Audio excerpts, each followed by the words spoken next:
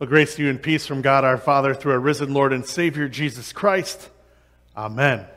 It's a joy to be with you here today as we look at what the Lord has called us to do. But before I do that, I want to just send my greetings on behalf of the California, Nevada, Hawaii District, on behalf of its president, Mike Lang.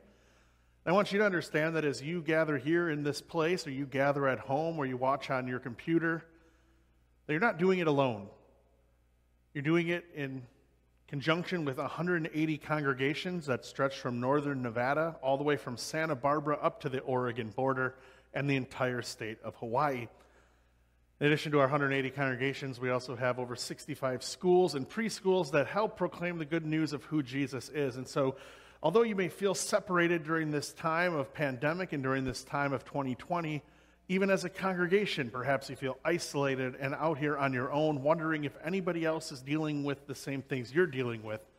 Understand that you are not doing this alone. You have friends along the way, and you have an entire district that works for you. So on behalf of not only myself and our Livermore office, but on behalf of the entire district, I want you to understand that you are loved, that you are valued, and that you are sent by God with a purpose. Today we're going to focus on unity, how oftentimes we become separated, how our world is so polarized and so all over the place. It's almost fashionable to be polarized. And let me tell you this quick anecdote to kind of set the stage.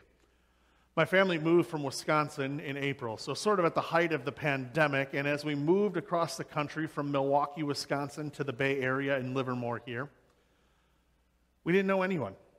We had no friends, we had no family nearby, and so we had the opportunity to only meet our neighbors. Everything was shut down, and so we kind of thought to ourselves, I hope people are going to be willing to meet us. And thanks be to God, we moved to what I consider one of the most Midwestern places I've ever lived. It's this little court in Livermore where everybody seems like family and everyone gets along. Our kids found friends. We're able to bounce around the neighborhood riding bikes with them. And everything was fairly normal, and then at the end of summer, all of a sudden, our time in pandemic had hit. Our time in the fires had hit. School was about to start. And just prior to that, so maybe let's call it July, I was sitting down with my neighbor across the way, and we were having conversations about the two things you're never supposed to talk about, faith and politics. And we were talking not only about the upcoming presidential debate, but we also were talking about religion. And there was something that I said during the time, and she refuted me and was very upset about it and called me out on it because I had a difference of opinion than she did. And so we had the opportunity to sit down and to kind of enjoy the conversation. I went home, and the very next day I returned back to her, and I said, you know what, I was thinking about what I said, and I was thinking about what you said, and I think you were right.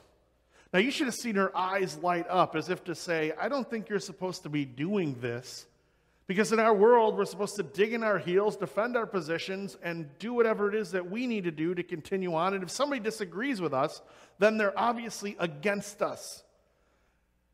And so as I came back to share with her this news that she had kind of made me think about something a little bit differently, probably not swayed my opinion 100%, I thought it was pretty good grounds.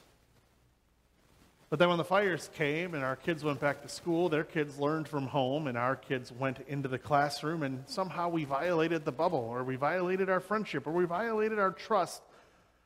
And so all of a sudden, everything shut down for a time. We went back to being isolated. We went back to doing our own things, and I couldn't understand exactly what happened, but I know that in America, we have this great polarization. In only a few more days, the election will be over, and we can finally all agree on something, that we're done seeing the ads, although we'll probably be very different on the opinions and outcomes of all of the elections we vote on, to the point where neighbors may not speak to neighbors. Friends may not speak to friends. And we're watching this unfold social media-wide. But it's not just American politics, it's the issues of race, it's the issues of economics, it's the issues of religion that also divide us. And I think to myself, why in the world are we such a divided nation when we are called the United States of America? And I had to wonder, is this human nature or is this American culture? American culture certainly lends itself to this, in that we kind of have this pull yourselves up by the bootstraps, every person can be a hero, The man-made dream, the American dream is to move from rags into riches, and believe it or not, we believe that we can do it. And the theory of America is that if all of us as individuals move forward and continually progress, then as we go collectively, we will also progress and become better. But as I dig through the scriptures and I look at what Martin Luther was facing when he was dealing with the Reformation 500 years ago, I realize that we are dealing with not an American issue, but we are dealing with a human issue, and in fact, a sinful issue. Paul writes to the Galatians in Galatians chapter 5, "But I say, walk by the Spirit, and you will not gratify the desires of the flesh. For the desires of the flesh are against the Spirit, and the desires of the Spirit are against the flesh, for those who are opposed to each other, to keep from doing the things that you want to do. But if you are led by the Spirit, you are not under the law." What Paul's saying is that inside of us there's this tension. There's this tension that happens. There's the things that our flesh wants to do, that we want to self-gratify with, that we want to take onto ourselves. Even if it's not good for us or society, we somehow still want to do it. And yet when Jesus Christ comes and takes his dwelling up inside of each and every one of us and puts his Holy Spirit in our lives, we now have this internal conflicting result of what our flesh wants and what our spirit wants, having been won by Christ. This is what Martin Luther talked about when he coined this Latin phrase, simul justus et peccator, which means nothing except this. At the same time, both saint and sinner. We live in this tension. We live in this world. And so what are the things of the flesh? What are the sinful things that hunker us down? Paul writes this as he continues in chapter 5, verse 19 and 20 and 21. "Now the works of the flesh are evident: sexual immorality, impurity, sensuality, idolatry, sorcery, enmity, strife, jealousy, fits of rage, rivalries, dissensions, divisions, envy, drunkenness, orgies, and things like that. And I warned you, as I have warned you before, that those who do such things will not inherit the kingdom of God." So Paul gives us this list, right? Sexual immorality and sensuality, impurity, idolatry, drunkenness, orgies. And there's this pretty horrific list of things, and yet there's some of the things that some of us may fall into because of our sinful nature. Hopefully we're not all falling into all of them. But as I read the list recently and thought of it in light of American culture and where we are today, I found it really interesting that the things of the flesh include fits of anger, rivalries, dissensions, and divisions. It is part of our sinful nature that we would be people who are divided, who are broken. It's what we want. We want division. We want dissension in our flesh. And yet our God comes and says, no, we need to unify, we need to work together. And so as I interacted with today's text from Romans chapter 3, another part that Paul wrote, I had to look at his approach that he used in dealing with the Romans. Now this is one of Paul's early texts that he writes, and he writes it to the Roman church, the Christians in Rome, and what makes this book unique is that he's never met the people in Rome.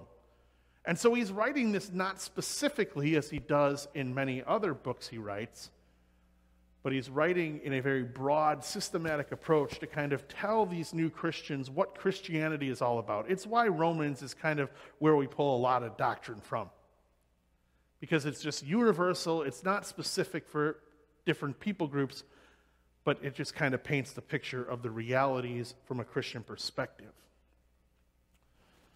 So Paul starts off in Romans 1, chapter 1 through chapter 3, and he talks about how everybody's sinful. So it doesn't matter if you are born of the right family, or you've been Christian for a long time, or you're new to the faith, or if you have no interest in knowing who God is, the unrighteous people. It doesn't matter. Our God's wrath is sufficient for you because our God could punish you and wipe you off the face of the earth. The wages of sin is death. And this is the reality that Paul comes from, because he comes from a very religious background. He comes from a very Jewish background in which it's all about keeping the laws, about being self-righteous, and your righteousness is gained by how you respond and how you act to things. It's the exact same place that Luther, when he was dealing with the Reformation in the late 15th century, found the book of Romans and had his eyes open to the realities of God's grace. He was coming out of the Catholic system, the Catholic Church, and he was basically convinced that he needed to live a certain way and that our God was a God of wrath, a God of anger. And isn't it ironic that the Romans, who Paul is writing this to, are the same people who come up with the Roman Catholic Church? People don't tend to change, and they're still not changing today. And so as I looked at how Paul approached this group of people, and I looked how Luther approached things in light of the Reformation, I realized that, yes, Paul said we are different people. We come from different walks of life. We have different opinions of ourselves and of God and of where things come from. We have difference of opinions politically, and we're different places economically. And yet, when he gets to this verses in chapter 3 of Romans, we start to understand that Paul doesn't focus on the divisions anymore. He instead focuses on the complete and utter unity, which happens to be our sinfulness and our brokenness. And so Paul writes to these people in Rome as he kind of wraps up his introduction in the first 3 chapters of Romans. And he tells the story, but now the righteousness of God has been manifest apart from the law. Although the law and the prophets bear witness to it, the righteousness of God through faith in Christ Jesus for all who believe, for there is no distinction. Verse 23, for all have sinned and fall short of the glory of God. Verse 24, and are justified by grace as a gift through the redemption that is in Christ Jesus, whom God put forward as a propitiation by his blood, to be received by faith. This was to show God's righteousness, because in his divine forbearance he passed over former sins. It was to show his righteousness at the present time, so that he might be just and the justifier and the one who has faith in Jesus. So Paul's saying, here's the deal. Everybody has sinned. Everybody has fallen short. And if you are in Christ Jesus and you are a believer, then you are set free and justified by his grace as a gift. So Paul doesn't focus on our differences and our divisions. He makes points of them. And at the end says, here's the deal. Because we have Christ and because he's died and because he's been resurrected, we also see life different. And so this kind of got me thinking, how in the world can we change our missional approach? And thought to myself, maybe it's time for another reformation, a reformation in our missional approach on how we may want to reach out to our neighbors in a way that is different than we've done so before, and in a way that's maybe more palatable. And so the first thing I thought to myself is maybe we should come from a place of relatability. And if it's true that all have sinned and fallen short of the glory of God and that all are broken, maybe the place we start in dealing with our unchristian neighbors is with our brokenness, with our messed upness, with our stories, which are riddled with pain and guilt and sin and shame. I'm a firm believer that sometimes we go through things and sometimes our biggest weaknesses can become our biggest strengths, and sometimes the road that we have taken become our biggest inroad. No matter how frustrating and painful they were at the time or how bad they were at the time, they now become the inroads to help people who have been hurt, who have suffered, and who are in the midst of pain and suffering. It becomes the loudest point that we can come into somebody's life and say, listen, I've been where you've been before.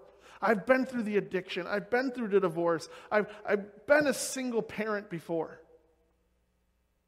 I've had the injury before. I've heard the diagnoses before. I've bounced my checks. I've gotten myself in trouble. I've been in prison before. And the good news is I found hope and help in someone beyond what this world can offer. And if my God can save me through Jesus Christ and set me free from whatever it is that I've been through and has delivered me from whatever it is, then maybe, just maybe, our God can do it for you. And when it becomes our point to deal from a relatable place, all of a sudden you're not coming in and telling people how they should live. Instead, you're saying, look at my own life, my own brokenness, my own path, and look at where I am today, and look at where God can take you someday. Because there's a world out there that is looking for hope and help in this world, and they are trying different things, and they're going different places, and they are buying into the lies of Satan and this world. And yet here we sit in a church, knowing the true hope and help that has been evident in our lives through Jesus Christ. And there's this weird notion in the world that people in church can't relate because they have everything together. Their lives are put together. Everything's fine. Everything's great. And for some reason, I don't know how it happened. Maybe the church needs to hire a PR firm to fix this. Not your church in general, but the general church, the universal church, to let people know the actual message of Christianity is that we are suffering and that we are hopeless and helpless on our own, and we have a Savior who has ransomed us, who loves us, who values us, and who's now called us into a purpose. I can't tell you how many people I meet on a weekly basis that don't think anybody loves them, that don't think they have any value, and are pretty convinced they have no purpose. From the addict to the rebellious teen, to the widow, to the widower, to those who are on death's door. God has taken you off the heap. He has redeemed you. He has ransomed you. He has made you his own. He loves you and he values you at the price of his son Jesus' blood. And he gives you a purpose to go and make more disciples. So how are we going to do that? I developed this sort of list of things along the way, and because I'm simple and I forget things, I start them all with L. The first one is I believe that God has put you into this world to live your life.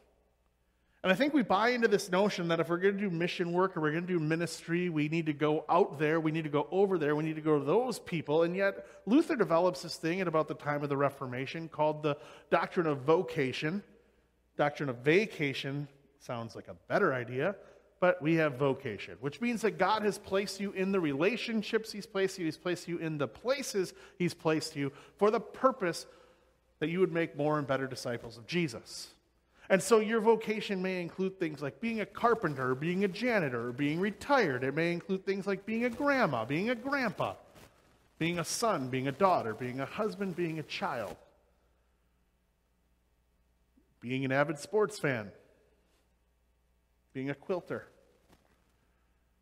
And through all of it, we use the relationships right where God has placed us to live our lives so that others may know who Jesus is. Luther had this famous quote that said, a cobbler, a shoemaker, does not glorify God by tacking little crosses onto each pair of shoes. No. He glorifies God by making great shoes, quality shoes, because he knows his neighbor needs them. It'll make his neighbor more palatable to listen to the gospel, more intrigued, more comfortable to listen to the good news of Jesus. And so we live our lives, and then the next step is we look around. Now, I've never been to Milpitas before in my life. As I drove in, I noticed a few things. I noticed you have some great diversity culturally. I noticed there's probably people who don't speak English in your neighborhood. I noticed there's people who have different religious views. I saw a Sikh man on the corner. I notice there's people who care about their health because they're running around, and I notice it's fairly suburban, at least in this neighborhood. I noticed the houses weren't falling down. I noticed a lot of condos. I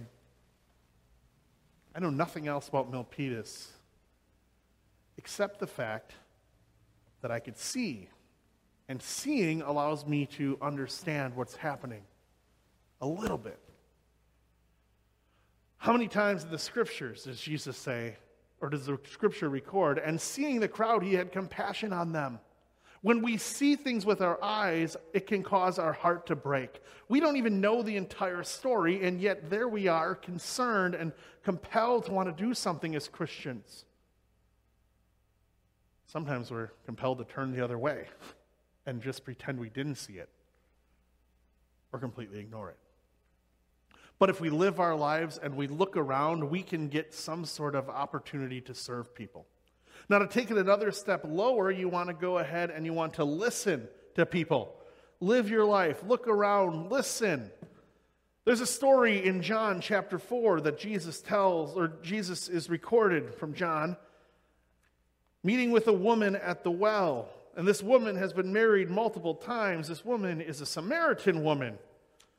What I find really interesting is that Jesus sits down at the well with her and records a conversation. But what I find really unique about this is that in John chapter 4, verse 9, the Samaritan woman said to him, "How is it that you, a Jew, ask for a drink from me, a woman from Samaria?" And then, in parentheses, as if John said, maybe someone won't get the significance of this, he writes it down, which gets translated into English in a parentheses that says, "For Jews have no dealings with Samaritans." And Jesus answered her, "If you knew the gift of God and who it is that is saying to you, 'Give me a drink,' you would have asked him, and he would have given you the living water." And I wonder in 2020 if our stories are going to read, Joe went over to his neighbor's house, which is weird because those people don't hang out with those people. Democrats don't associate with Republicans. Republicans don't associate with Democrats. And maybe in 1960s, the story would have said, "Just so you're aware, African American men do not talk to white men, and white men do not talk to black men." And maybe earlier in history, it was men do not associate with women. Whatever it may be, the point is Jesus went out of his way to listen and to interact with people who are different, because when somebody tells you their story, you learn so much more than you could have learned just by looking at them. You hear their heart, you hear their passion, you hear what's going on in their lives and the underbelly of everything. And maybe, just maybe, you find yourself upset and wrong about the assumptions you made when you simply were just looking. So you live your life, you look around, you listen to your neighbor, and then I think there's another one that I added later on called learn. And then you need to learn about what's happening. If there is an immigration issue, go study it, go figure it out. If there's a sex trafficking issue, go read about it, go learn about it, go figure it out. Become the greatest instrument that God can allow you to be.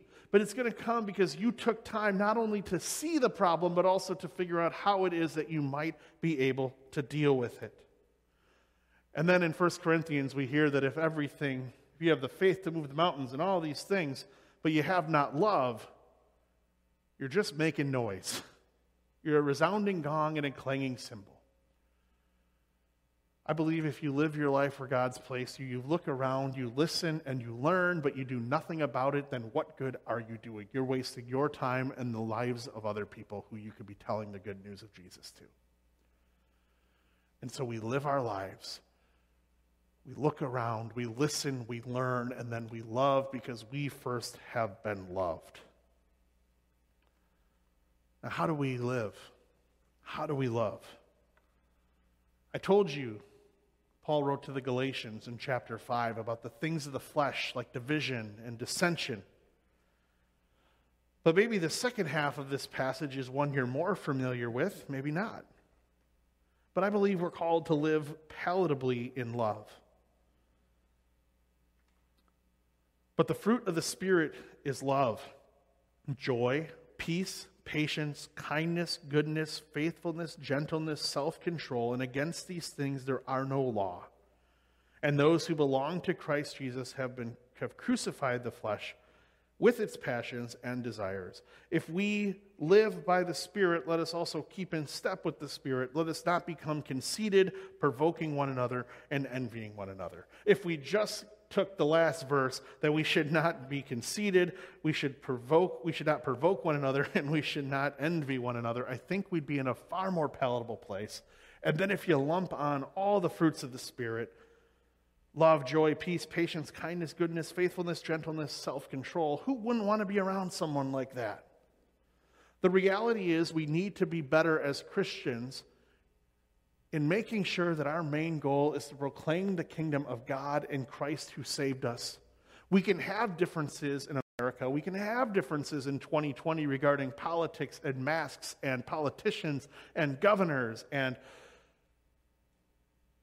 race and economics, and fill in the blank.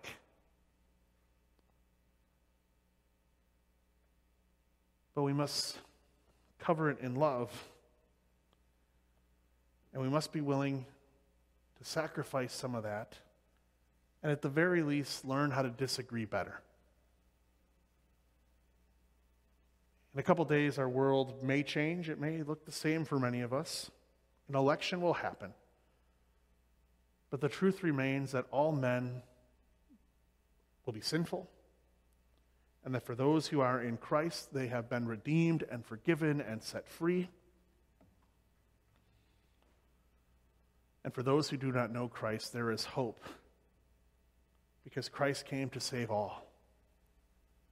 And how is it as Christians we find a new way, a better way, to bring that good news to others? That's the question we struggle with. That's what we deal with. And we crucify our flesh, which includes divisions, dissensions, fits of anger, and separation. Unity will only come through Christ. And I pray that by His grace and for His sake, He grants the ability for all of us to become better missionaries, bringing unity into this world. Amen.